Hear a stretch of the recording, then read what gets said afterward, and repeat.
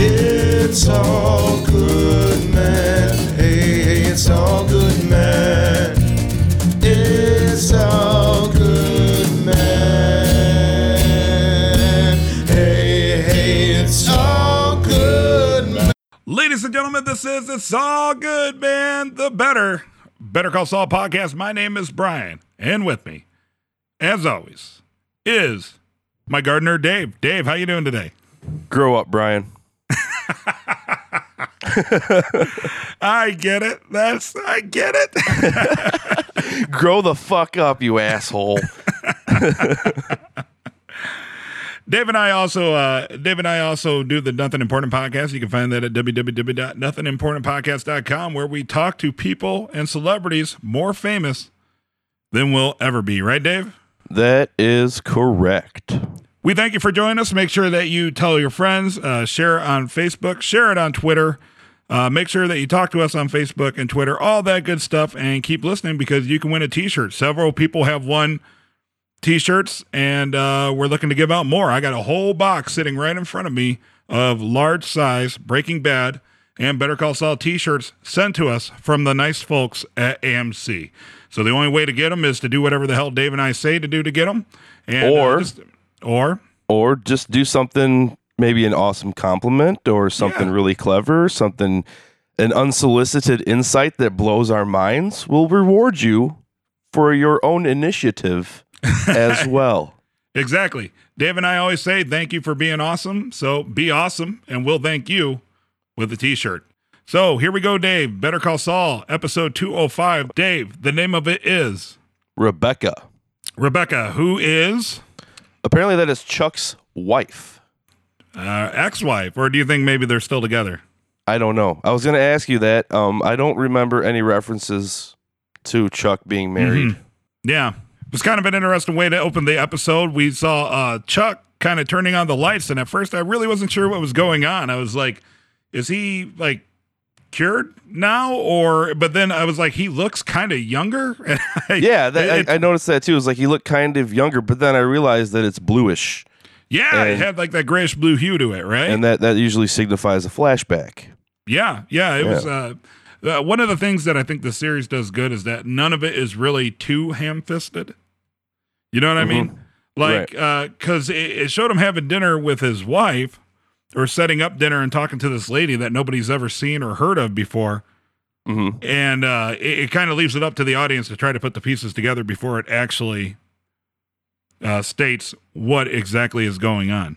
Right. And plus, it's setting up this whole parallel about the violinist Rebecca's dealing with, and this whole parallel about morale affecting the quality of the product with this violinist in her orchestra, I'm assuming, or whatever. Yeah. And, Jimmy's involvement with HHM in the current day and morale being affected. They're drawing this really subtle parallel just throughout the dialogue. So the dinner that they're putting together is for Jimmy, I guess, Rebecca to meet Jimmy for the first time, which makes sense because they were kind of estranged a little bit while Jimmy was being Slippin' Jimmy, and then Chuck brought him to Albuquerque. So at first I didn't catch on that, but I'm like, oh yeah, I guess they kind of had like a separation of sorts for a while. Yeah, as soon as he said, like, I apologize in advance, and they were discussing a dinner guest, and like they had an out signal. Yeah, I was kind of putting it together that Jimmy's coming to dinner after a period of disengagement.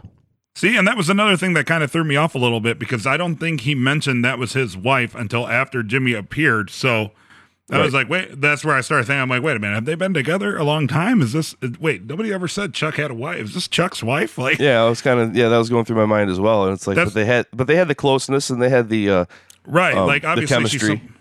Somebody important, but we had no clue who she was. Right. Like kind of makes it fun. That's what I'm saying. Like none of it is overtly ham-fisted. Like a lot of it leaves it up to the discovery of the viewer, I guess you could say. And that's why people love this show. Yeah. So Jimmy knocks on the door. I did like that he brought Old Style. Old Style, a little taste of home. Oh my God. Old Style beer. If you've never had Old Style beer, is that what they sell at the Cubs games? Do they still sell that? I don't buy beer at sporting events, so I don't even know. It's all Bud and Miller. I think they Bud still, or Miller or whatever. I don't know. I think they still sell it at the Cubs games, but Old Style is a very Chicago beer. You just reminded me that I'm so glad I have not heard the Old Style commercials in maybe 2 years, because they used to have the worst commercials during every Cubs game.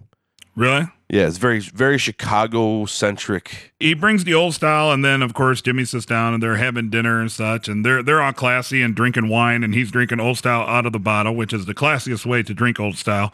Old Style is the only beer that somehow it's more classy to drink it out of the bottle than it would be to pour it in a glass. It's the only beer where that is possible. And if you guys have a chance to pick up some Old Style, pick it up. You'll see what I'm talking about. It's not the worst thing I've ever put in my mouth, but it's definitely not the tastiest. It's the worst beer you've ever put in your mouth.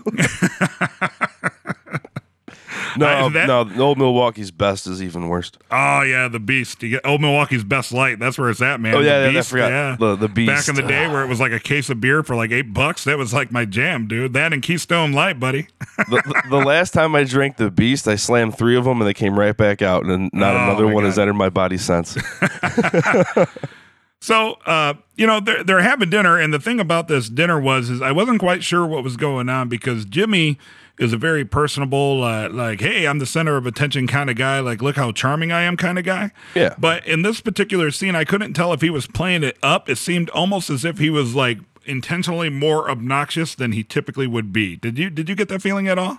I got a little bit. I was taking it as he's just trying to charm Rebecca because he'd never met Chuck's wife. Like, this is a meeting of his sister-in-law. Right? And he's just really schmoozing and really... Plus, he knows that it digs at Chuck, and he saw it. So I think he did kind of play it up. Yeah, play it up. That's kind of what I got out of it, because I was like, man, that's a little obnoxious even for that character. Like, it seems like he's really kind of just going for it, you know? And but he seemed more focused on her. Like, he was just trying to impress her, or, like maybe feeling her out, seeing where she's at with things. Yeah. Right. Yeah, he starts telling lawyer jokes. Chuck isn't amused. I mean, they're kind of corny jokes, but I guess they could be funny if you're sitting there with a lawyer. Yeah. Yeah. And I like the way Michael McKean played that too, because his I didn't interpret his performance in that scene as really being annoyed. I took it as he just had disdain for the fact that his brother was maybe so comfortable in his skin and like so willing to like be outgoing with people they hold dear. This seems to be like, when you see a reflection of yourself in somebody else, and sometimes it kind of, you don't like it so much. No. Is that what I'm trying to say? Like what's that? What'd you say? I said no. Oh, let me start that over then. Sometimes you see somebody that has the qualities that you wish you had in yourself, but you don't really have that, and they're... Okay, that makes more sense. Okay. They're getting, they get more out of it, so you get a little bit of jealous, and you get kind of irked by it. Mm-hmm. I think, and that's... Because this is another example of how Jimmy's schmoozing can get him farther along with people than the hard work it takes to, achieve things sometimes. Good point. And I did like how they were sitting in the bed towards the end there, and Chuck decides that he's going to go out on a limb, and he tries to make a joke, and he gets nothing but a pity laugh from his wife. Right. Which, honestly, to me, that's a trope. I was expecting that. Like, okay, yeah. Chuck's going to tell a lame one. She's going to be... not impressed, and then it's going to fade to black. Yeah. Because he's going to realize he's not as charming as Jimmy. That's why he works so much harder for things. Mm-hmm. Yep, absolutely. And then I believe it was the opening. What was the opening this week, Dave? It was the bench with the ad on it. Mm-hmm. Which is the same as last season. Right, we bring this up every episode because last season it was fun just to kind of see the different openings that they had from episode to episode, because that's pretty rare that a show would have 10 different openings.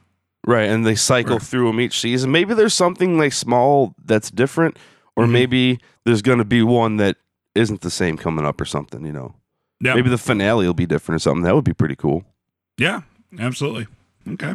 Well, it opens back up. We're in Davis and Main's office late at night. And Jimmy putting in some late hours, and he's trying to get a hold of Kim, still trying to make stuff right, apparently.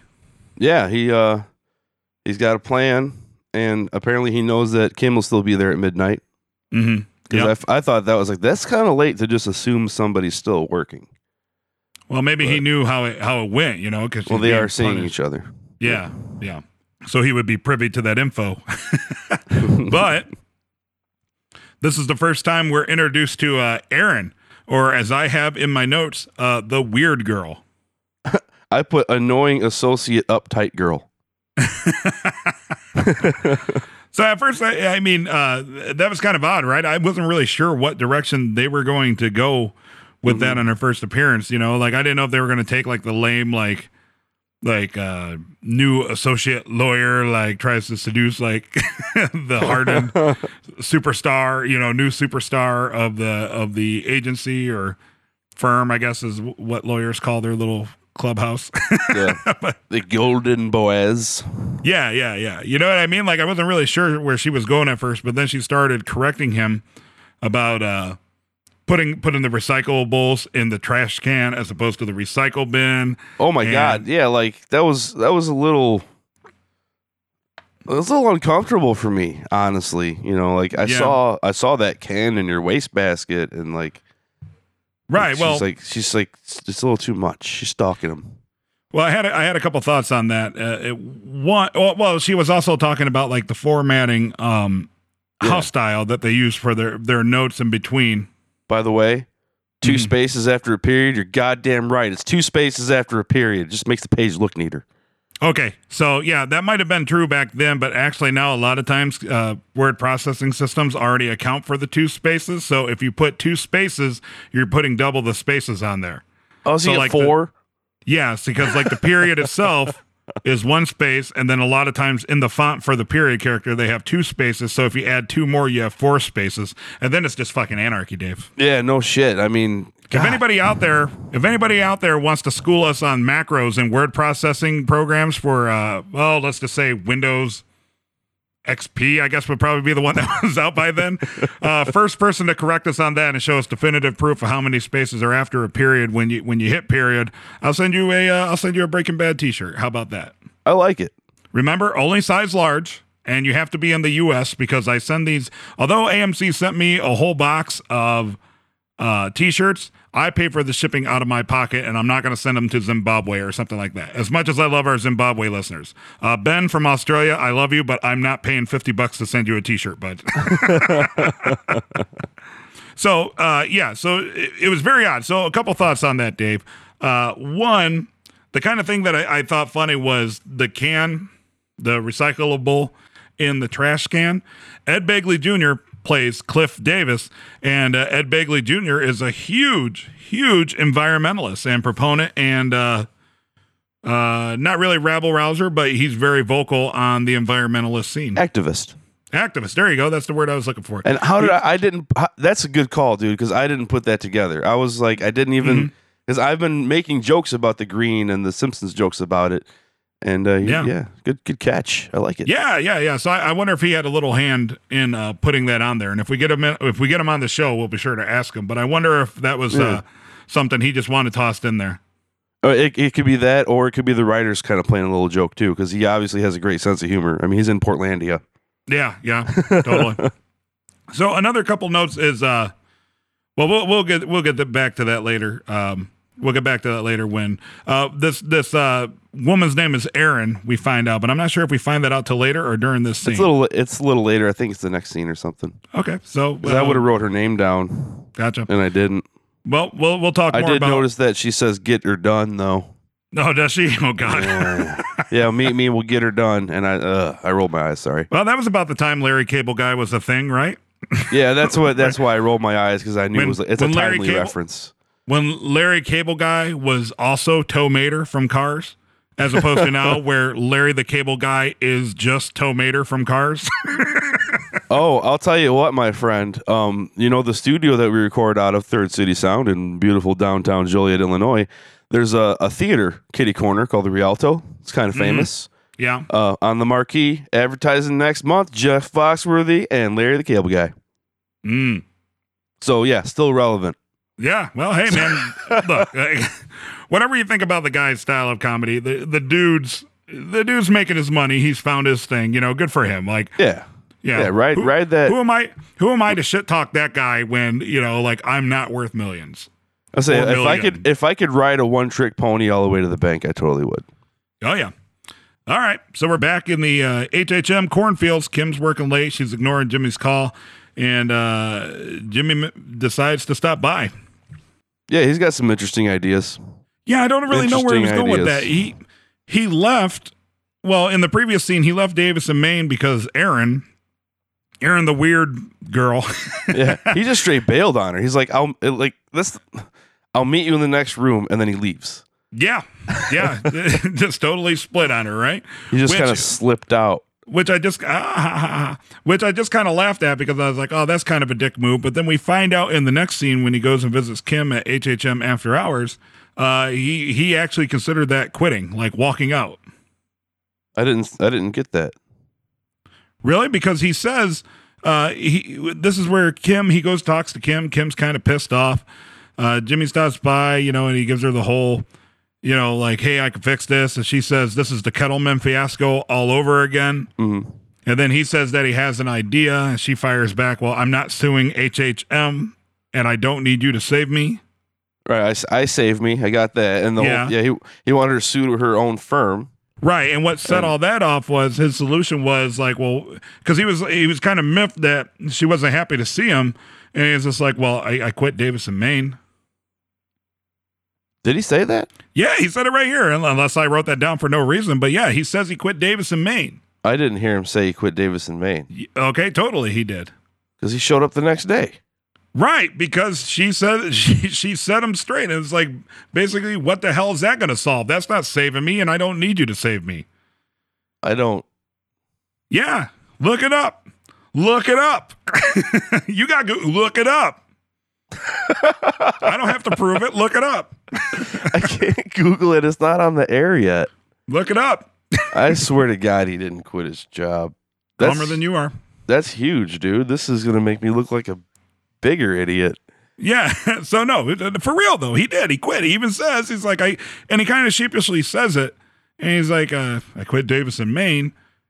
And she was not impressed by that at all. She was kind of actually like, oh, well, thanks a lot, dick. Like, that's even actually worse because now you look at, now everybody that stuck their neck out for you, you may look like a huge fucking dickhead. Look it up. Oh, man. I don't know. Okay. Yeah. Totally happened. See, this is going to be the cactus thing all over again, Dave. I can see Twitter blowing up. But I did take away with this that Jimmy's starting to think that maybe it's not really about Chuck. Maybe Chuck isn't extorting him, which is why he didn't take the bait before. Mm-hmm. They're kind of planting that seed. Yeah. And I realized in the scene where Chuck's grabbing his wrist in the last episode or a couple episodes ago or whatever. Yeah. That he asked Howard, he's like, what are you going to do? And I didn't realize how important that was. But it's totally Howard's call to put her down in the cornfields. Yeah, that's good. That's a good point. Jimmy's way off on this, yeah. Yeah, absolutely. So the next scene, we're back at Davis in Maine, and I was surprised that Jimmy was there because as it was panning through the office, I thought it was going to be a scene where they wondered where the fuck Jimmy went, and that was going to cause some sort of shitstorm. But no, it's actually Jimmy going back on his idea to quit, and he meets Erin there, and he starts trying to make up excuses as to why he wasn't there or why he left. Some sort of weird medical excuse. I forget. What did he say was his medical excuse? When he returned to work the next day from the job he didn't quit, he told Erin that he had gastroesophageal reflux disease or right, yeah. Or GERD. Right. Like he had to gird up his loins when he quit his job, apparently. Right. And Erin doesn't buy that shit either. Like she's completely unimpressed and is just kind of like, hey, can we get back to work? She's a second year associate that gives notes to a fourth year associate. She's a sharp chick. She's in top for a game. Yeah, absolutely. Going back to that, I did like that little exchange where Jimmy tried to pull rank on her a bit. And she kind of wasn't swayed by that at all. No, and she's then like, no, I'm not telling you what to do. I'm just saying your notes could look better if you use the house file or the house style. Right. That's just the way we do things here. Yeah. Mm-hmm. Yeah. Like Dave has to get something terribly wrong in every fucking episode lately. So anyway, she doesn't buy Jimmy's excuse. The door closes, and Jimmy is back to work. I think he quit Davis and Main for a grand total of probably 8 hours. So not the most triumphant of stands, but a stand nonetheless, I guess. Well, he quit. He quit like a ninja. Like nobody even knew. Yeah. So we get to this little scene. I wasn't sure what was really going on at first, where Kim's doing the stick-up notes on the windows, and she's just apparently networking and working contacts. But unless I missed something, it didn't really say what the hell she was doing that for at first. I picked it up pretty quickly that she is trying to do what Jimmy did. Yeah. She's trying to secure a large account. Yeah. To get ahead, because instead of working hard, she saw Jimmy just kind of get a large account and get a partner track, so she figures she could do the same thing. She's back on track.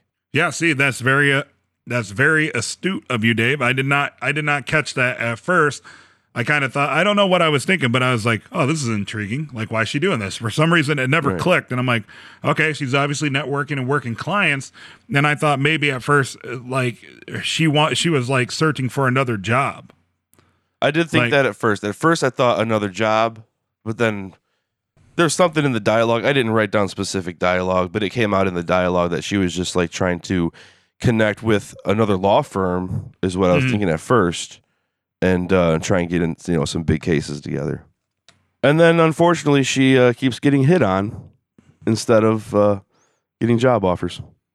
Yeah, well, she is an attractive lady for sure. I know the feeling, Kim. I know the feeling. We finally see Mike for the first time. He's on the phone with Stacy and is in the mic booth. Yeah, for good reason, because he is messed up. Yeah, I love that he used a car accident as a reason as to why his face was all busted up. Yeah, gonna get airbags in the next one. Yeah.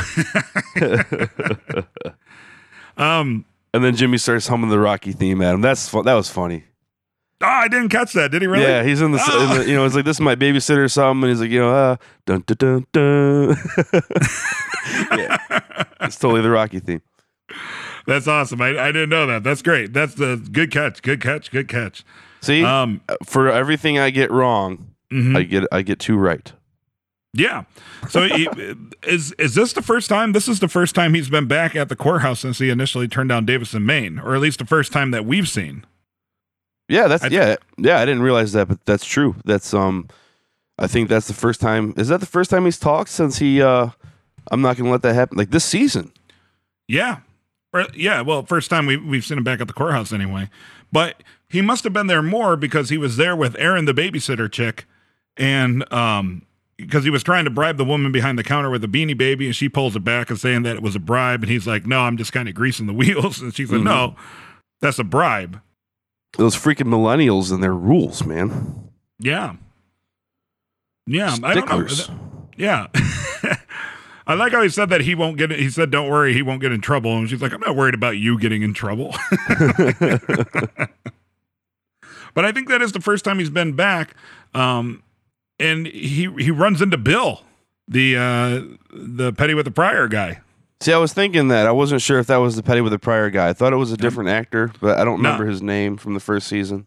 No, I'm pretty sure that's the same guy, because I'm pretty sure that's the same guy. Remember, he always met him in the bathroom, and he was kind of surprised. Like, he kind of had that attitude. The attitude translated. You must have a sick office, and you must have a sick car. Yeah, he was all of a sudden.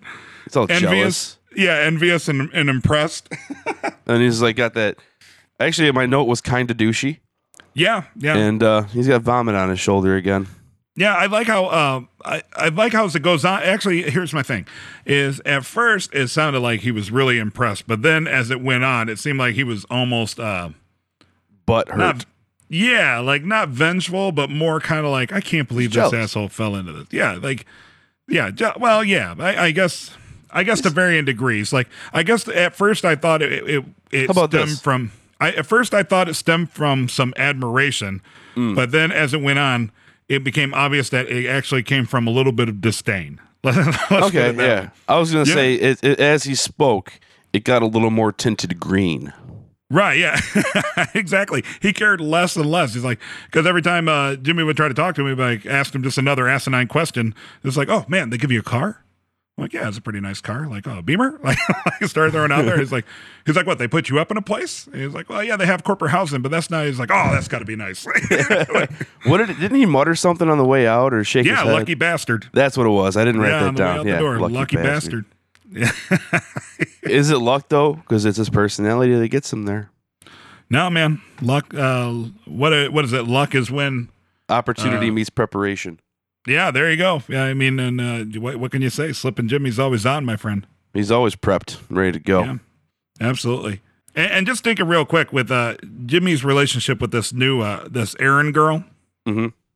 Just going back to that, that's something I can actually relate to in real life. Like, like I'm not like an executive by any means, but relatively speaking, I hold an okay title distinction for my field of employment. You have people under you. Yeah, you have people under you, and that is kind of what I consider a legit position. Right, you're responsible for other people. Right. So as I was watching this girl, it totally reminded me of. So at one point, I was working downtown Chicago, and I had this job, and I was really excited about it and ready to run with it, but although I didn't cause any of it, because it was literally like my first day, they assigned me like a babysitter, and it wasn't like it wasn't like training, right? And it wasn't training, and it wasn't somebody just to show me the ropes. It was literally somebody just to babysit me, almost as if they were like, okay, well, we hired this guy who's a little different from our typical candidate, so we're going to try to turn this guy into our typical candidate, in which case, like, it was a bummer for me, because I was like, well, why did you even hire me? It's like bowling with bumpers on. Yeah, exactly. Like you're going to get the strike, but it's just not as satisfying. Right. So I can see where Jimmy's coming from is that, because he kind of wants to be unencumbered a little bit, because he feels that he's kind of proved himself, and now he has this anchor who... If things ideally worked out the way that they should, there's no reason she should even be able to question his decisions. Right. But even though she's lower on the totem pole, somehow she holds sway for those above him on the totem pole, and I can totally understand where that's coming from.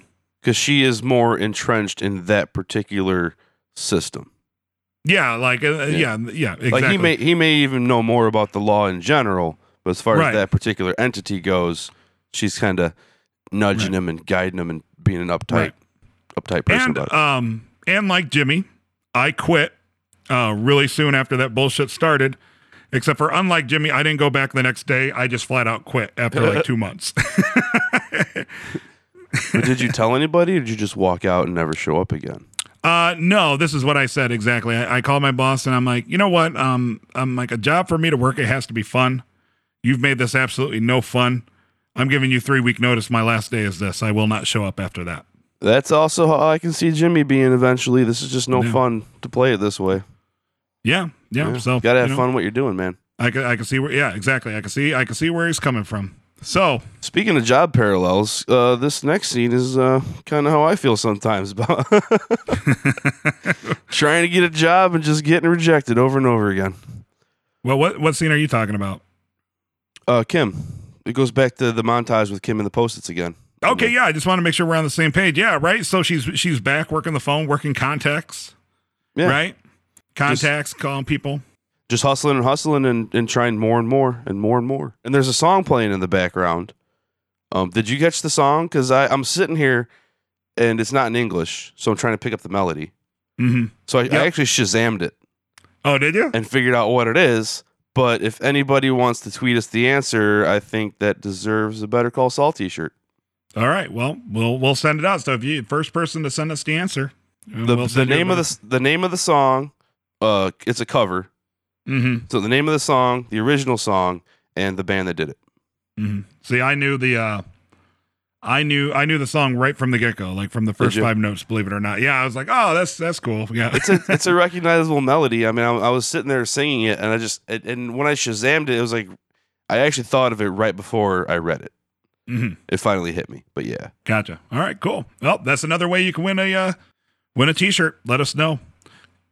Kim keeps working the phones, doing that thing. Song's on in the background. Of course, she can't hear it, but we can.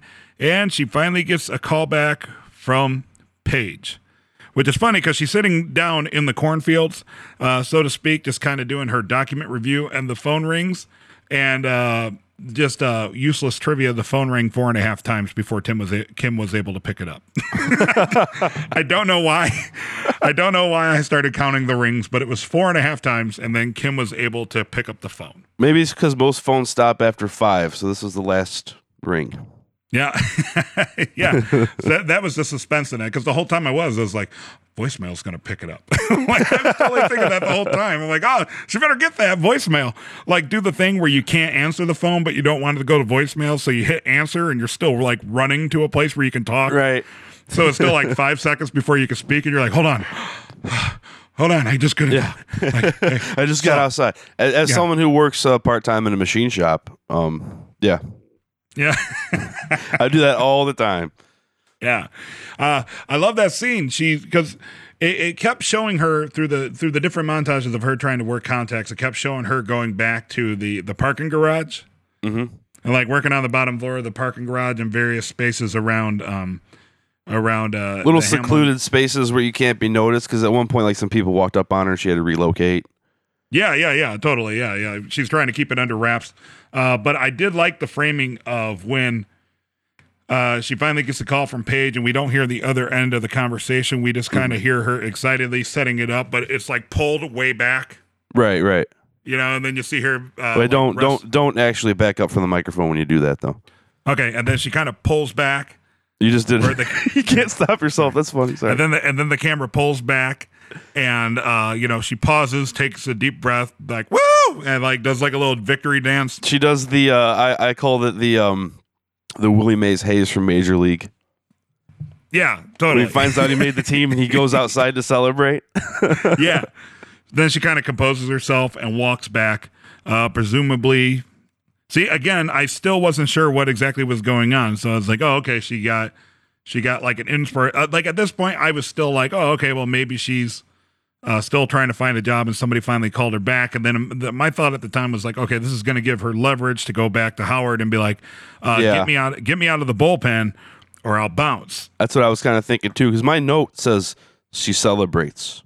Yeah. That's all I wrote. She celebrates whatever the phone call was good. Time lapse to the next day. Oh yeah, that was beautiful. Now I think about it. Albuquerque. See, like I live in the city, so I'm kind of spoiled by the sights and sounds of the city. Oh, sunrises in the desert are pretty dope, dude. Yeah, it looked beautiful. I've been to the desert before. I guess I just never sat through a whole like day-night cycle, unless of course you're counting like the desert in like Vegas Legend of Zelda: Ocarina of Time. Because if you stand long enough, every 8 minutes a new day-night cycle goes. So when you're in the Kuro village or whatever it is. So anyway, so time lapse to the next day, and we see that Paige and her boss are coming to meet with Howie and Kim. I loved Howard's pose. That was awesome. He walks up and then just makes that Superman pose right at the last second. Oh yeah, You like arms that? kind of like not really trying to be imposing, but like I'm here kind of deal. Like this is my show. Welcome to my building. Paige and Kevin arrive. Howard's standing there, like you said, like all buffed up, ready to rock. Kim's there, all excited and trying to keep herself composed. They go back and forth with the minutia and the courtesies or whatever, back and forth, and small talk, pleasantries. Small talk, yeah, pleasantries. There you go, pleasantries. And Howard starts talking about how he was little, that he had a checkbook from that bank, and I noticed that. Mesa Verde, the bank, Mesa Verde. The Mesa Verde Bank. And on the checkbook, they described that there was a silhouette of a cowboy and a cactus. And I thought, oh, Dave, there's a cactus just for you, guy. No, see, what my notes say, there was a cowboy on horseback standing next to a garage. Oh.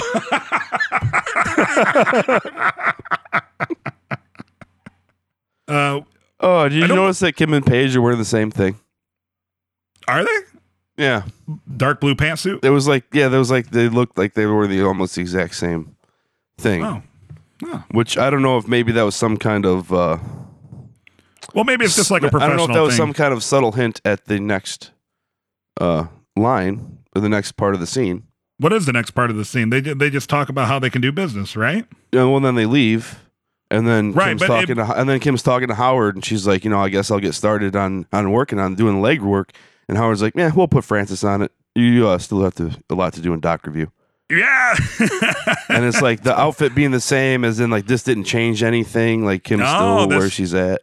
That's a deep way of looking at it. I want to make sure I didn't miss that, because I was like, I don't remember them actually talking about, because it kind of had like a weird edit there, right? Like it didn't show really their conversation, just kind of the pleasantries, and then it was like, okay, well, I think we could do work together. They shake hands, and then like they meet, and then it cuts, and it cuts to them leaving. So they cut out the whole interaction of what's actually going down. Right, and then they're on their way out, and then Howard, starts to show that maybe he is really the asshole in the situation, and then the camera pans out to a lonely shot of Kim just standing there with her, with her thumb up her.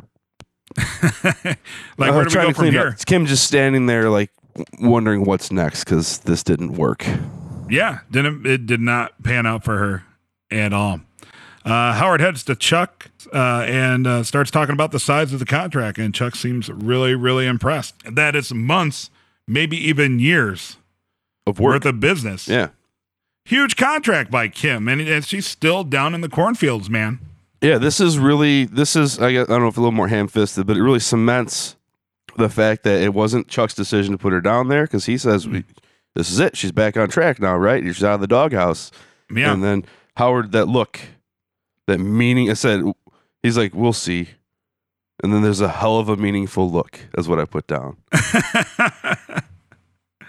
Yeah, well, he's, like she said in the previous episode, he really put his reputation on the line for Jimmy, and he made Howard look like a complete dickhead, and who's the one responsible for that? Kim. Right. So I think this is when we first met Howard and everybody thought he was the asshole in the first season, the context was that he's just an asshole because he just doesn't like Jimmy.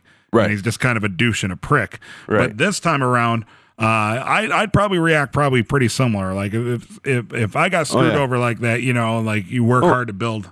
Charlie Hustle, man. He really liked Jimmy. He really believed in him, and he calls him Charlie Hustle, and a lot of disappointment and betrayal there. Yeah, disappointment is the appropriate word. Yep, absolutely. Then we see Chuck. He actually heads into Hamlin McGill early in the morning. At first, I wasn't sure if it was late at night or early in the morning, but Rodolfo was shutting everything down. Yeah, so I assumed it was end of the business day. Right, but he must just work overnight to clean everything. It was the beginning of the business day. Or it was actually the beginning of the business day. He was actually shutting everything down because Chuck was rolling up in his little Mazda sports car. Yep. Chuck runs into Kim, and he's kind of surprised to see her. And he thinks, oh, you're working early too, huh? Yeah, what I liked about that, though, is he kind of asked her to make him coffee as if she was some sort of lackey. I was actually debating that, because he did kind of seem like it, and then he says, well, I can't do it because of the power. So it's like, I don't know. He didn't want to insult her. I think he tried not to treat her as a lackey, though. Oh, really? He's so used to having like an intern do it, but he was trying to stress him, like, I want you to do this because, I can't use a coffee machine. Right. Like, and well, that's what I'm saying. It's like, from his point of view, it doesn't seem like it, but she totally saw it as, well, I'm his lackey. And then he tries to pull it back, and he says, why don't you make it 2? Mm-hmm. Okay. But at that point, damage done, right. Because then her point of view from I would think in this situation, sorry to interrupt you, but I would think in this situation, she kind of expects that, he is way superior, and she does have to kind of kiss his ass. I know, but she's already feeling like she means nothing to the firm because she just landed them a giant contract and nothing, like the needle didn't move at all. Oh, yeah, see, no, I forgot about that. There's these feelings involved with the, right. Okay. So she's already deflated. Mm-hmm. She's working late at night. Chuck comes in, and the first thing he does really you want to give me some small coffee. talk, and can you get me some coffee? And then she's visibly dejected, and he says, why don't you make it 2? And then I was like, okay, well, that asshole's just saying that because he's either trying to make me feel better, or he wants to talk to me about something. Yeah, that's the way. Now that you say that, she looked dejected, and he's like, why don't you make it 2, which is an obvious setup for we're about to have a conversation. Right. And then if you're in that mind frame, he feels that Kim is being shit on. Right, but her mind frame is like, oh, great. Well, now he's going to have a Right. fucking talk with me about how shitty I am. Right, yeah. You know what I mean? Like, Yeah. because we're the only two in the office, and this is the most opportune time to do this. It's you one know? of those situations where the audience knows what's going to happen, but the two characters are on different, wavelengths. Yeah. But she was pretty bold about him. You know, it cuts to Kim and Chuck having coffee, and she just flat out asks him, do I have a future at this firm? Brass tacks, baby. What's going on? Yep. And it comes out that Howard blames Kim for what's going on. Mm-hmm. Yep. And Yeah. and Chuck decides He just- to regale her with a story. Yeah. Well, first he just explains it, Jimmy is just kind of, this is what he does. He left, me and you he's left me holding the bag several times, and then he did it to you, and now he did it to Howard. He's not he even says he's not a bad person. He just can't help himself. Right. Yeah. He tells a story about the grocery store. Right. And, Yeah. There's $14,000 gone, and his dad wouldn't accept it. And Right. His dad is like, oh, not my boy, not Right. not Well, so my this- Jimmy. This brings me to something I wanted to discuss, because before you had the example of when the commercial came up, and you said, it's like when you tell your kid not to put something in the freezer, Mm-hmm. and he does it just because you told him not to. Right. Yeah. See, my thought was more like, in that situation with the video, it was when you're talking to somebody and they say like, yeah, maybe that's a good idea, and you just take it and run with it. Like as soon as Yeah. somebody opens the door for you to do something, you take advantage of it and you go too far with it. Okay. But then this story comes out, and no, Jimmy just can't help himself. He just does what he does. Yeah. Right. And we've seen a precursor to that in the light switch of the first episode of season 2. Remember, it Yeah. said don't flip the light switch. So the first thing he does is flip the light switch. Exactly. Or much like Master Shake to Frylock in Aqua Teen Hunger Force, when Frylock says, "Don't put that wet towel on my computer," and Master Shake replies, "I'm gonna." Much like that. Come on. Hey everybody, it's my daughter Penelope. Come here, Nellie. Hi, Dave. Hi, Nellie. All right, everybody, this is my daughter Nellie. Say hi, Nellie. You don't want to talk on the microphone? Okay, well, I guess we could finish off the show. My daughter's going to sit on my lap for the rest of it. Is that okay with you, Dave? That's fine with me. All right, awesome. I wanted to note in this scene I love the sound design of the spacesuit. I don't know. Okay. Every time you moved, you hear it crinkle. Oh, gotcha. Yeah, it's like it's very satisfying. It's like, Yeah, I like the sound design in this show. It's something I obviously more and more pick up on, and just there's certain things in the show that grab my ear gotcha. in a good way. Yep. We go to the final scene. It's But Mike- I also want to note that Chuck actually acknowledges Kim. All right, go ahead. I just wrote that down. Chuck acknowledges Kim. Nice. He let her know that he believes in her. Which is odd to me, because she's seeing his brother that he has no respect for, and sometimes you judge people about who they keep their company with. Mm-hmm. Quite. I agree. You did it back to me. All right. So the final scene, we have Mike in the Breaking Bad diner. I forget what the name of that diner is. Do you remember what the name of that diner is, Dave? No, I do not remember the name of the diner, Brian. Okay, well, Mike's in the diner, same place that he met the Kettlemans in as well in season 1. And he's enjoying his coffee, and a gentleman walks up and sits down with him, and it turns out that it's Tio Salamanca. Tio Salamanca. Yeah, didn't you call that he would be back in it? Didn't we do that before the season started? Yeah, I Didn't we definitely. mention that? I remember mentioning him recently. Right. So he's back on. He shows up with just kind of like a cool Easter egg, just showing how entrenched everybody is with each other before the events of Breaking Bad. And how much his health has failed him in the next 6 years. Yeah, that's what I thought too. I was kind of looking for like maybe they'd add in some like minor shaking or something to like kind of act as like a precursor to his ailment in Breaking Bad, but I didn't really see any of that. He seemed to be in relatively good health. Yeah, just kind of older. Yeah. About it. And he kind of gives his pitch to Mike. Mike never concedes he is who he is. However, Tio just kind of puts it out there like, I know who you are. I know you're an ex-cop, and they're going to be more lenient towards you than they are for Tuco. So why don't you say that the gun was yours, and that'll decrease Tuco's sentence, and that'll, I could pay you for that. I'll make it worth your while, $5,000. For one thing, I didn't pick up on the fact. For one thing, I didn't pick up on the fact that he called Mike out for being a cop.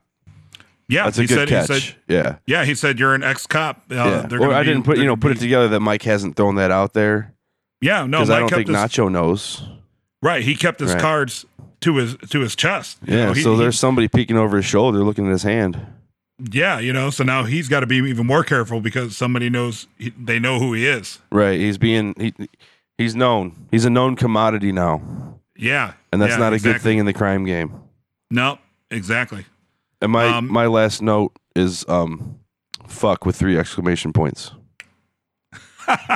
Because that's just that was Mike's look at the end. Just yeah, but I took his end look as he was mulling over. Is it worth $5,000 to take the rap for the gun? And what's that going to? How is that all going to play out? Is it worth it to him? Because now he can they know who he is, so either he can not take the $5,000 and he's kind of in trouble, or he could take the $5,000 and that would probably blow the lid off. He's in trouble.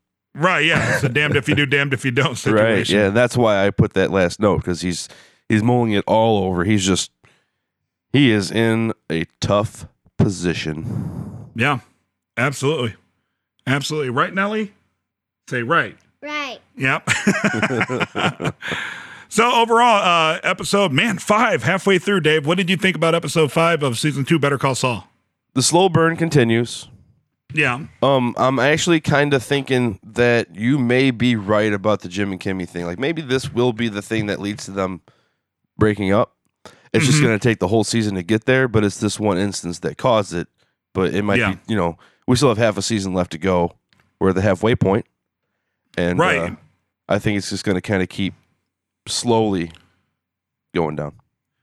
Right. And again, I can't seem to get a handle on the pacing of the show, because I think I mentioned last week, it seemed like the first half hour went by incredibly fast, and then the second half hour went by incredibly slow. And in this one, I can't tell if it was fast or slow. Like, I can't tell if it was. This one went fast to me. Did it? Yeah, this one it seemed like it ended at an appropriate time, but it seemed like it was a long hour to get there, I guess.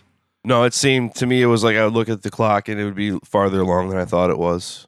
Really? Oh, okay. Yeah. Yeah, because awesome. There's some heavy scenes. The montages and stuff. There was some filler too, but it was cool. Yeah, absolutely. Well, what did you guys think? Make sure to give us your comments, suggestions, theories, all that good stuff on Facebook, Twitter, and at our webpage, www.itsallgoodman.com. Make sure to check out Dave and I at Nothing Important Podcast at nothingimportantpodcast.com. Please keep telling your friends about the show. Keep sharing the show. Keep participating. Make sure to try and win those t-shirts. I got a whole box of them, folks, and it's totally worth it to me to send it out to you. Just remember, they're only size large, and I'm only going to send them out to the U.S. unless Dave wants to send them out of his pocket. Do you want to do that, Dave? Leave us an iTunes review, too, because we want... Yeah. Because your participation helps drive us up the charts, and then if we get up more in the charts, then we get more free swag to give away to you guys, and we really like doing that. We honestly like being able to do that for you guys. So help out. Yeah. Help yourselves out. Help everybody out. Leave us some iTunes reviews. Rate us. Tell your friends. Tweet it. No. Excellent point by Dave. Yeah, make sure that you're reviewing us on iTunes. Please try to give us 5 stars because we're awesome like that. The more notoriety we get, the more cast members we can get, the more swag we can get to hand out to you. It's all one big ecosystem, folks. You guys have given us a lot of opportunities, and we totally appreciate that, and we just ask that you keep it up, and we'll keep trying to bring the cool, awesome stuff for you. Right, Dave? Yeah, just remember, it's not about us. We are just the medium through which genius flows.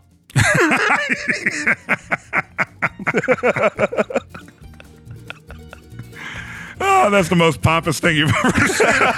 That's so funny, though. All right, guys. Well, make sure to hit us up. Let us know what you're thinking. Nelly, say bye, everybody. Bye. Dave? Call us idiots, call us geniuses, whatever. Just call us.